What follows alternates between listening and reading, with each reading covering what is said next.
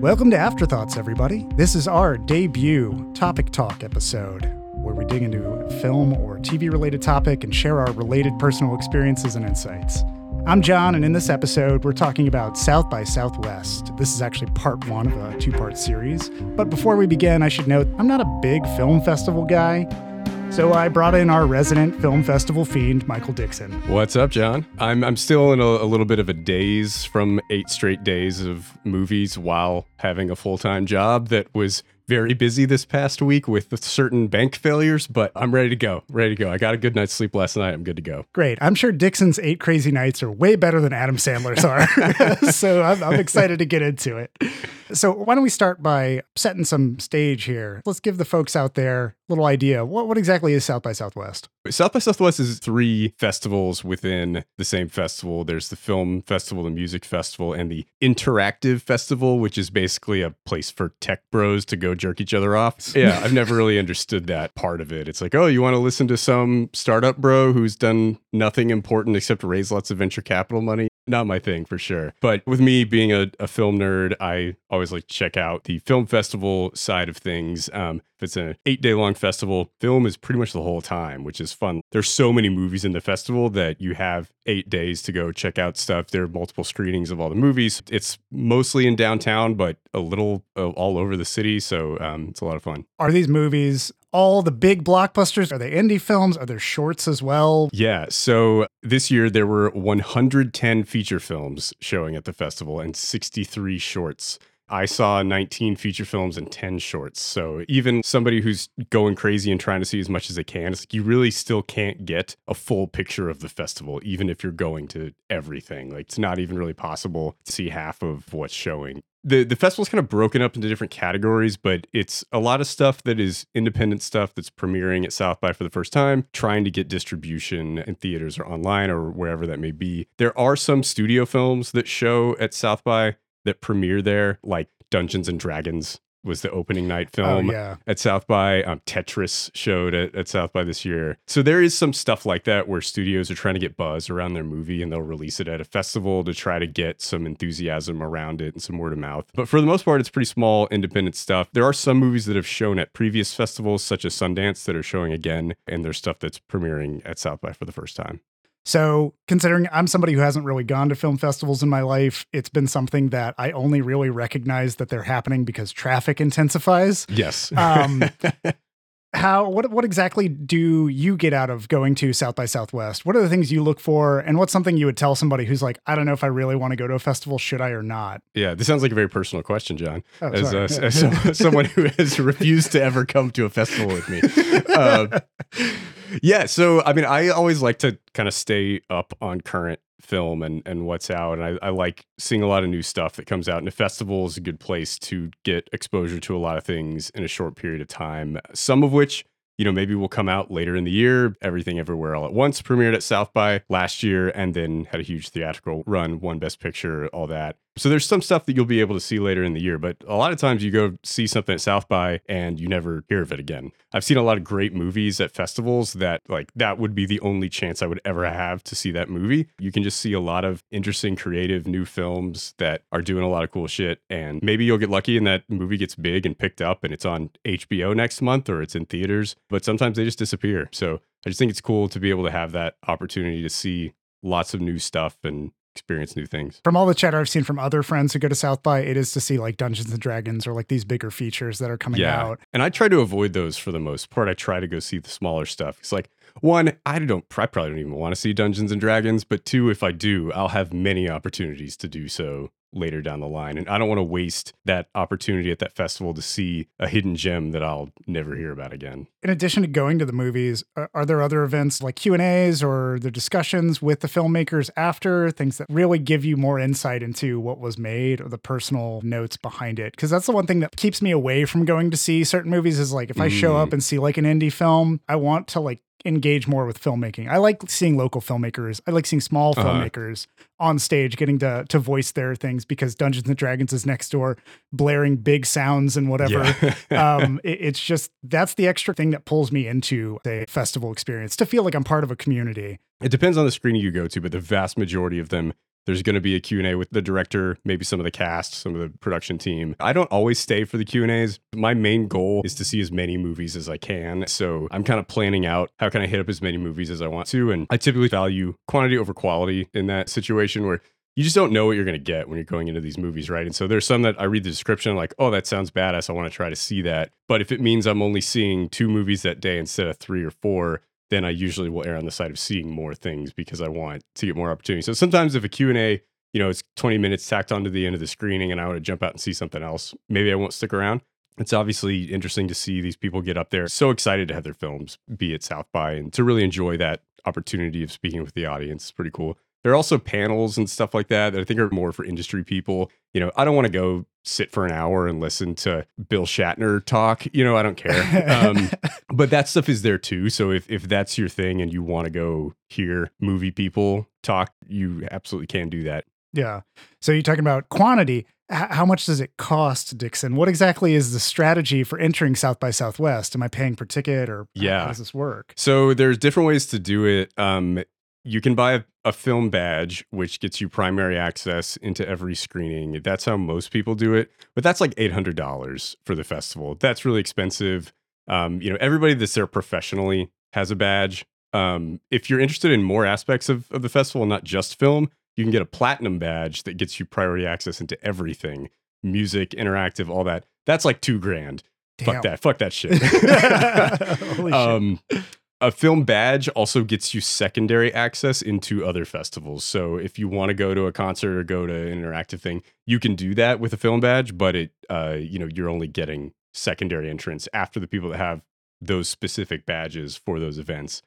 What I do is really great for locals that live in Austin. If you have an Austin zip code, you can buy a wristband that they go on sale maybe a month before the festival, and it's $120 and you get secondary access into every movie. Secret is that most screenings don't fill up, so you can pretty much get in. I only missed out on 3 screenings this year. 2 of them were for the same movie at a different time that I tried to go see, but for the most part, I could get into whatever I wanted with secondary access. It's $120. You go to as many movies as you want. They also sell single tickets to each screening. It's $15 or so to get in. So if you're thinking, maybe I'll check out a few films, but I don't know that I want to be real dedicated to going to enough of them to make it worth dropping $120 on a wristband, you can do that. And you're the last person in to the screenings. But again, most of the screenings have seats. So you may not be in the best seat in the house, but you'll probably get in. It's a good way to do it if you live in town and you're like, oh yeah, it'd be fun to go see 3 or 4 movies at the festival. Then buying single tickets is a great way to go. Yeah, I ended up doing that this time around. I bought 1 ticket to go and see a movie. We both were actually at that movie, which we can talk about later. But yeah, that was definitely more of due to time constraints on my end and not knowing if I could commit fully to getting a wristband and going to see those things. So that was great. I know there's also like an opportunity if you are a local who wants to volunteer that you can earn like a badge that way. Yeah, I don't know how much time you have to volunteer, but I know if you volunteer, they'll give you a badge for the next year's festival. But I've just never looked into how much time that would be. And I'm like, I could, you could probably just make more money working during that time and then just buy a badge for next year, or just like get a wristband or single tickets if you want to be a part of it. So yeah, still shout out to the volunteers out there who do dedicate their time and help with that. All right. Well, we talked a little bit about the way that these different entry points work. Now, are there any other kind of strategy points you have for approaching the film festival? You have your list of what movies are coming out. You have your wristband ready. Well, what else you got for us, Dixon? Yeah. So I think there are a few other things to keep in mind. Number one is pick a part of town you want to be in during the day and stay in that area. There's a lot of stuff downtown, and then there are some theaters south of the river as well. Draft House, South Lamar, Zach Theater, and Rollins all have screenings going pretty much all day. So you can kind of be downtown or south of the river, or like the screening we went to was actually at Austin Film Society, which is in North Austin. And that's a great place to go if you want to just kind of not deal with the hustle and bustle of the festival, but you want to go see some movies that are screening at South by. Like they call it that South by satellite venue, and they screen 2 or 3 South by movies a day there. So that's a cool place to go if you want to do that. But I usually recommend thinking about it on a day-by-day basis. If there are like a bunch of movies in the downtown area that you want to see, try to stay down there. The other things to think about are the size of the venues that you're looking at. And so, the Paramount is kind of the premier venue in downtown Austin. It's huge. It has 1,100 seats in it. It has a big upper balcony. Like there's a lot of space in there. The lines are going to be wrapping around the block to go into movies there, but that doesn't mean that you won't get in. If it's like a Wes Anderson premiere or something like that, don't try. But like for the most part, if they're showing a movie at the Paramount and it's not something that there's going to be like a rabid fan base for, then you can probably get in. Then the other larger ones, there's the Stateside right next door to the Paramount. And then south of the river, Zach Theater is a really cool place to see a movie. I don't know. I think the only time they show movies are at South by. It's usually like a theater. An actual stage theater, production. like stage production theater. I've only been there to see South by movies, but it's a really big auditorium. It's a cool place to go. And then Rollins, it's on like Auditorium Shores, and they have a lot of seats in there. So those are good spots where like the odds that you can't get in are going to be pretty low. Alamo Drafthouse and Violet Crown are kind of the smaller ones. Those are a little bit dicier. Think about things that way, like trying to target the bigger venues if you can. Sometimes, like, you know, if there's just something I want to see at Violet Crown, I'll just go and like, you know, hope I can get in. And then the kind of in line with that, don't wait in line. Waiting in lines for chumps. It's stupid. Don't do that. Like, don't waste your time at the festival standing around, you know, getting to a screening early to make sure you get in. Go see something else or hang out and get a beer for a minute and then try to get into the next one. So many people waste so much time standing for hours in these lines. Yeah. People get caught up searching for that fabled center seat in the center row. I am one of those chumps, though, Dixon. How dare you? Don't do it. You don't have to be one of those chumps. Don't wait in line. I showed up a little early. I thought that AFS might be a little more busy, and then it wasn't at all. So, yeah, I mean, anecdotally, can attest to that being true. Yeah. I mean, AFS, you're definitely always getting in. Like, Yeah. there's no way you're going to get turned away if you go to Austin Film Society. Yeah. Well, awesome. Thanks for all the tips on where we can go, what we can kind of do to help optimize the experience there, make sure that nobody's wasting time when they get into these festivals and they just have a good experience. Let's dig in, talk about highlights from the festival for you. I'm really curious. Like, obviously, I want to know what hit the highest notes for you. What were things that like really resonated? But I'm also really curious if you have insight into what's overblown. Like, what are these other movies that are too hyped up or that didn't land?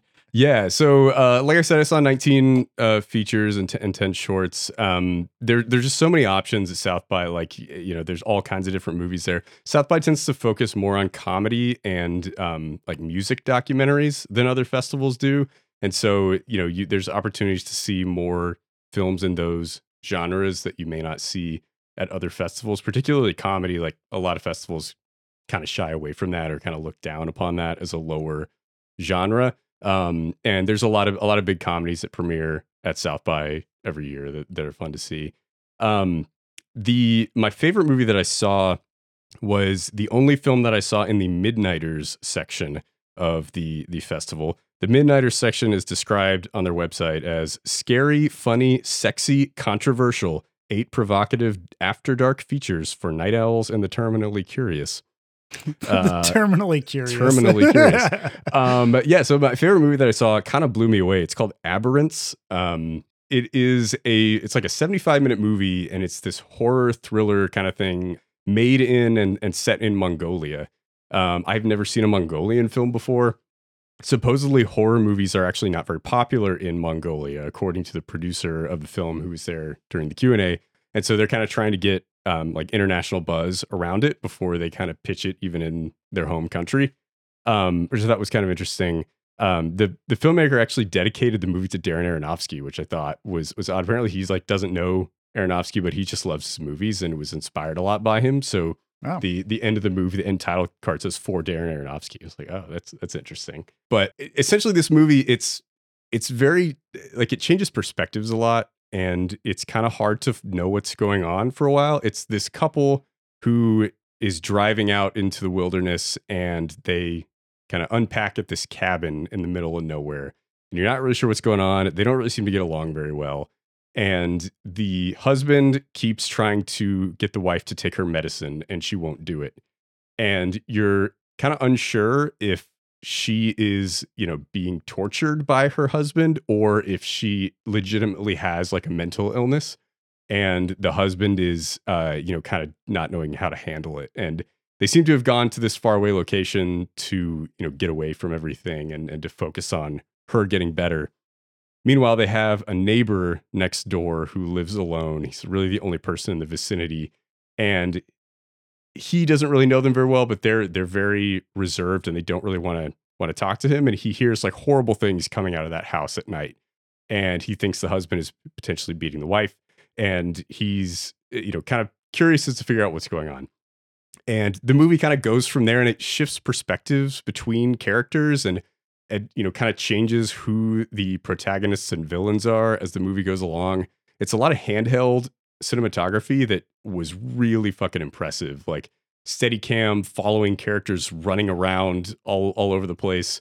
It's a beautiful looking movie and just kind of blew me away. I don't really know, what the release plans are, or if it will be available later down the line, but just a really intense thriller that keeps ratcheting up as it goes. And it's just so immersive given the moving camera and the way it's shot. There are some scenes where it's like following characters behind their head. And so you can't really see their expressions and how they're reacting to things, but you can see how other characters are reacting to them. Interesting. And yeah, it was a fascinating film. I really dug it. One of the last movies that I saw at the festival, and I'm really glad I ended up catching it.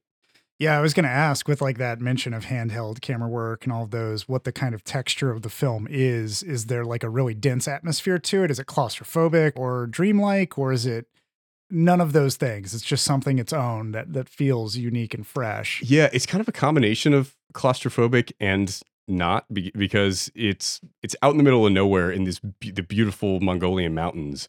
But there are scenes that take place in these small cabins that feel very claustrophobic. But then you get outside and it's just gorgeous and you feel the vastness of the area. And so it kind of goes back and forth between feeling claustrophobic and feeling very open. I hope they get that buzz that they wanted. I want to see this. Yeah. So that was the movie that you were glad you saw. What's a movie that you're not glad you saw? Yeah, so there was actually only one movie that I didn't like that I saw at the festival. Like South by, for the most part, it's very rare that you see bad movies. You may not see like the best movie that you've ever seen.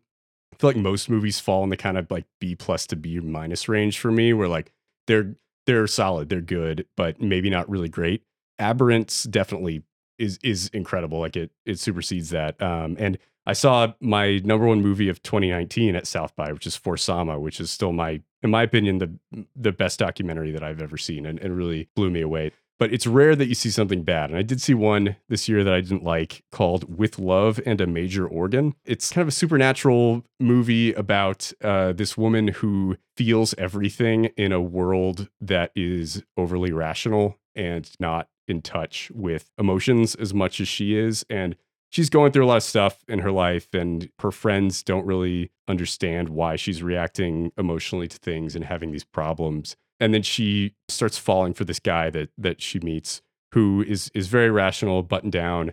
It almost feels like, did you ever see that Christian Bale movie, Equilibrium, where like the government is giving everybody drugs to calm them down and to like not feel emotional and to kind of make society more productive. Everybody kind of has that type of air about them. And she decides that she's feeling too much. Life is too painful. And so she rips her heart out. Whoa. And mails it to the guy that she was attracted to who has rejected her. Basically Van Gogh's him? Yes. He gets her heart in the mail and decides to replace his heart with hers. Oh. And then he starts feeling everything that she's been feeling. It's an interesting concept that I feel like could be good, something like that, but just didn't really work for me. I felt like the characters just weren't developed, and I kind of doubt it's going to get distribution after this. Maybe it'll be available streaming somewhere, but didn't love it, wouldn't watch it again. I want to ask a few more questions here just to get a good feel of what this movie is, because it sounds on the surface interesting to me. And that's why I saw it. It's like, okay, yeah, that's the like 2-sentence plot summary on the South by Southwest site. That sounds interesting. I'll go check it out. Yeah. It sounds like something I would see in like a Jodorowsky film, or even maybe a Cronenberg, I guess. I don't know. Yeah. Who's director for this? Or like, is it somebody that's been known and has a certain style? Kind of an unknown director. I hadn't seen any of her work before, but yeah, I don't know. It just, I feel like it didn't kind of take the sci-fi premise far enough, and the effects weren't very good. Oh, I see. And the emotional beats kind of just didn't hit for me. And at any point in the movie, you only have one character who actually feels like a human person. You know, you have you're following this woman through the first half of the movie, and then she gives her heart to this other guy, and then she becomes like basically an unfeeling robot, and then he turns into this person who feels everything. And I don't know, I feel like it's trying to grapple with like childhood trauma and some other things that are interesting ideas. For me, it just kind of didn't come together in a way that I would have liked to see. All right, well, is there anything that's middle road for you? Yeah, I mean, there were a lot of movies that I was like a B or B minus that I was like, yeah, this is solid. You know, I'm glad I saw this movie, but probably won't seek it out again. A lot of documentaries fall into that group. Maybe the one that kind of stands out to me was this music doc called Revival 69, the concert that rocked the world. I wanted the Beatles thing to end. I felt as though I couldn't breathe if it went on any longer. We got this phone call that there was a rock and roll revival show, and that Chuck was going to be there, and Jerry Lee was going to be there, and the great rockers who were still living. The Doors were top of the bill. There were a lot of historic things happened that night. The ninth wonder of the world, Alice Cooper! A lot of tension going on. The excitement was amazing. This was far too much ahead of its time. I felt like it was just kind of a missed opportunity. It was about this big music festival in Toronto in September of 1969. It kind of got overshadowed by Woodstock, and kind of people ended up forgetting about it. But D.A. Pennebaker, who was, you know, like a premier music documentarian who got really famous for, I think it's called No Way Home, the Bob Dylan documentary. That may not be that. Something like that. He's made lots of big, famous kind of cinema verite, gritty documentaries. And he heard about this festival and was like, shit, I got to go film this. This is going to be huge. He got a crew out there, filmed the whole thing, and then couldn't get anybody to buy the movie. And like almost bankrupted his production company. And so there's all this footage from it. And then this director decided, hey, I want to make a documentary about that festival. I'm going to get D.A. Pennebaker to come on and be a producer, and I'm going to take his footage and put it in the movie. His documentary was more about how the festival came together. It was a crazy story about how it was going to fail and nobody was going to show up, and they were going to have to cancel it. And on a last second flyer, the 22-year-old who was running the festival and putting it together decided to call John Lennon and see if he could get him to come to the festival. Oh my God. So it's the story about how this all came together. And I feel like the first half of the documentary was pretty fascinating about how this all happened and the logistics of it. There's a lot of scenes that are animated as the people are talking about what they were doing. That's kind of cool. But then they get to the concert itself, and they would show some pictures of it, but then they just overlay like talking heads of musicians that were there or of people who put on the festival that are talking about like the historical significance of it. And I'm just like, I just want to watch Chuck Berry. Can we just get back to that? Like, stop cutting away to these people talking about how cool it was to be there and show me how cool it was to be there. I just want to see this footage. And so I almost wish they had just released the initial D.A. Pennebaker film, because I'm sure there would be an audience for that now, even if there wasn't at the time. There are all these, you know, it's like it was the first performance ever of the Plastic Ono Band, and like, you know, all these big acts that are there, and, you know, they play these tiny little 10-second snippets, and then they cut to some drummer talking about how cool it was to back up Chuck Berry, and I'm just like, like, just fucking show me the music. I just want to see it, you know. That sounds very similar to the other documentary that we watched, which was A Disturbance in the Force. In 1978, Lucasfilm made a huge mistake. They prefer we all forget. The Star Wars Holiday Special. Lucasfilm is still saying, Mark, we shouldn't talk about that. Nobody is allowed to mention this. No, you don't remember? It is so bad, it's not good. Yes. They one about the Star Wars Holiday Special and how it was made, because there was like just a lot of talking heads in that. Don't get me wrong. So many talking heads in that. Some documentaries, I'm like, cool with it if the talking heads are fascinating enough. Like if the person really has some kind of quirkiness or charisma to them. But other people were just kind of like there to shake their heads at what happened and that other kind of stuff. And so it feels like it's interesting to watch a documentary cannibalize itself in favor of a certain style that becomes easier to do. Yeah, I definitely agree. It's like, oh, this will be interesting. The holiday special is this massive beast that everybody knows about, but nobody wants to talk about. And the concept of the documentary is like, all right, I'm here for this. This should be cool. And then the whole movie is cut to different talking heads the entire time. And I got bored with it by the end. The director in the Q&A said, you know, oh, well, I'm really not finished with this yet. I wanted to premiere it at South by and get some buzz before I decided to see if like George Lucas or Mark Hamill would be a part of it. I don't know. Maybe that's a good idea. I don't know. But Maybe they'll be able to get Mark Hamill. I doubt they'll get George to talk about it. And they talked to like some celebrities that loved it, like Paul Scheer and Kevin Smith and people like that. It was kind of cool to hear from them. But he was like, yeah, we might do some more of that. There's a guy who like put on a theatrical production of it. And it was like, did like a Rocky Horror type thing. It's like, oh, that sounds really cool. Why didn't you talk to that guy? You know about that guy and he's not in the movie? I feel like you're only going to get one shot with any documentary. There's always a chance it's only one shot to do whatever this is. With the exception of like Fire Festival, where all of the streaming services just fucking there are like 6 documentaries about that. Just really trying to make that happen. The Star Wars Holiday Special, nobody wants to watch multiple documentaries about that. Or, this music festival where you have this unique footage. Nobody wants to try to see something that has that same, because you're just going to see that same footage again.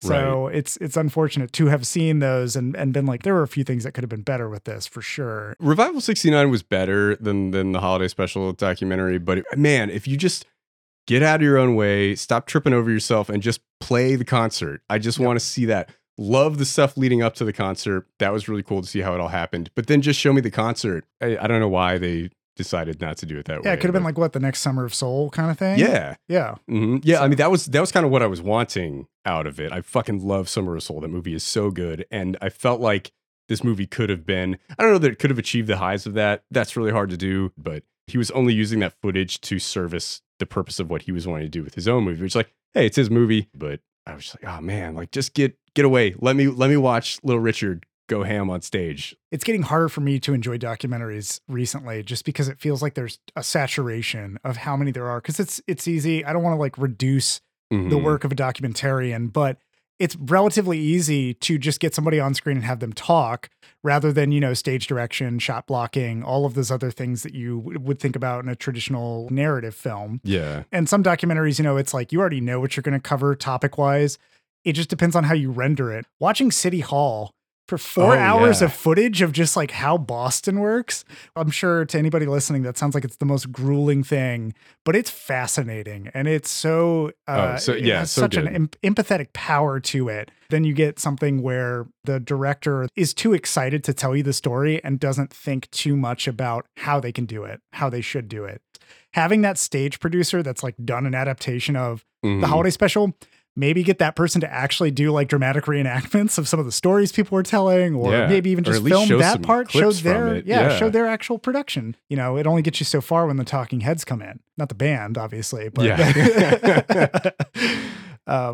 it's interesting. I feel like for the most part, I don't know, maybe 70 to 80% of documentaries all have the same format. You can see a movie that is about a fascinating topic that isn't a fascinating movie, right? Because it's doing the same structure that every documentary does. Current interviews with a bunch of old people talking about what happened at the time. And then like, if they're lucky, showing footage from whatever the thing was that they're commenting on. And like that can work, but I feel like that type of documentary can only be so good. There's a ceiling on what you can do there. That may be a good segue to talk about some documentaries that I watched that I really liked. Yeah. My favorite documentary that I saw was an Australian film called Last Stop Larrimah. When I first came here, it was a very close-knit community. Everybody got along really well. Now we don't really associate. Little towns, they're all the same. If it's so-and-so done this, so-and-so done that. It's completely out of character for Paddy. He's set in his ways. He has a strict routine where he attends the pub, has 8 beers a day and comes home before dark. Based on that and our comprehensive search efforts, we're treating it as suspicious. Larrimah is spelled Larrimah. It is a town in the bush in Australia that has a population of 11. Okay. 11 people. What is that, a family? Somehow this town has several businesses in it. There's like a meat pie shop and a pub. And, I guess it used to be kind of a truck stop kind of a destination. And then people moved away and they weren't having a lot of new people coming into the city and it just kind of died. But there were still 11 people there. And all of a sudden, one of them just disappears, walks home from the pub, doesn't come back, and nobody knows what happened to him. Whoa. And it's like a true crime documentary. I'm usually not a true crime kind of person. I feel like that's another genre that I think kind of always happens the same way in the same structure, and I just get kind of bored with it. But I thought this was fascinating. There luckily was a news crew that went to Larrimah and profiled a lot of the citizens there a couple years before this guy went missing. And so there's all this footage from a couple years before this happened. And the movie starts out kind of like, this seems like this great little town of 11 people where everybody knows each other and everybody gets along. And isn't this wonderful? And then as you talk to the people more, there's present day interviews with these people and this news footage. The veil of pleasantness gets ripped away pretty quickly, and you realize that actually all of these people hate each other in this little town of 11, now 10 people, now that this guy's gone missing. And basically everybody hates each other, and everybody had problems with this one guy, and they all have motives to kill him. And the director is interviewing all these people and trying to figure out what actually happened. It's very difficult to do so. None of these people will talk to the cops. Apparently there's like a maybe even more so than in America, what I could tell from the documentary, just like a visceral hatred of police. And like these people don't want to talk to the cops, even if like some of them were really good friends with this guy, they won't help them. And so the filmmaker is probably getting better information than the cops were as he's going through and talking to these people and getting honest reactions from them about what's going on. They all have their own theories. They're blaming other people in the town. Oh, this guy definitely did it. No, she did it for sure. Oh my gosh. And it's just a fascinating profile of this small little community. And they all kind of want to run the town differently than everybody else does. They're always like battling over squabbles. I thought it was fascinating. I really liked it. All of the people have these absurd backwoods Australian accents that are just absolutely wild, like Fargo level insane on these accents. And I liked the ending of the movie. I think most true crime documentaries don't give you any answers. And they're just like, oh, this is an interesting case. We're going to just talk to people and ask questions, or we're going to end it without having figured anything out. But in this case, the director actually does figure something out. It's not 100% definitive, but gives you a pretty good idea of what actually happened. Yeah, there's a tendency with those kind of documentaries to want to sensationalize it and keep it as vague as possible so that you have the window open for more content if you ever wanted to try to pump, which content is a dirty word for me. I don't really like thinking about things as content, but that's how it typically ends up being. It's always interesting to watch small town dynamics start to unfold. Just a cool social study. Did you watch Banshees of Inisherin yet? Not yet. I really want to. That's on my list. I'm going to do it soon. Very good small town dynamics. I'm eager to see it. And then I wanted to call out one other documentary that I saw that was kind of breaking the form that I liked a lot. It was a Haitian documentary called Kite Zo A.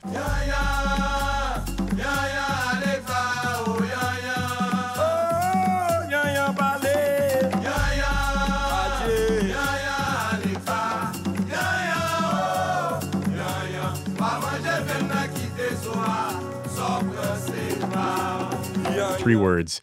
Kite, spelled like kite, K-I-T-E, space, Z-O, space A. Kite Zo A. And it's a Haitian documentary about kind of Haitian culture around a lot of festivals that they have. And it's non-linear, not really much narrative. There's a lot of intense music. The sound design is incredible. And a lot of dancing and carnival celebrations, talking about that in the context of Haitian culture as kind of being the first Black republic in the Western Hemisphere and having democracy early on before they were kind of sabotaged by the US and other powerful entities. It touches on history a little bit, but mostly just focuses on kind of how the Haitian people express themselves currently through these festivals and dances and rituals that they do.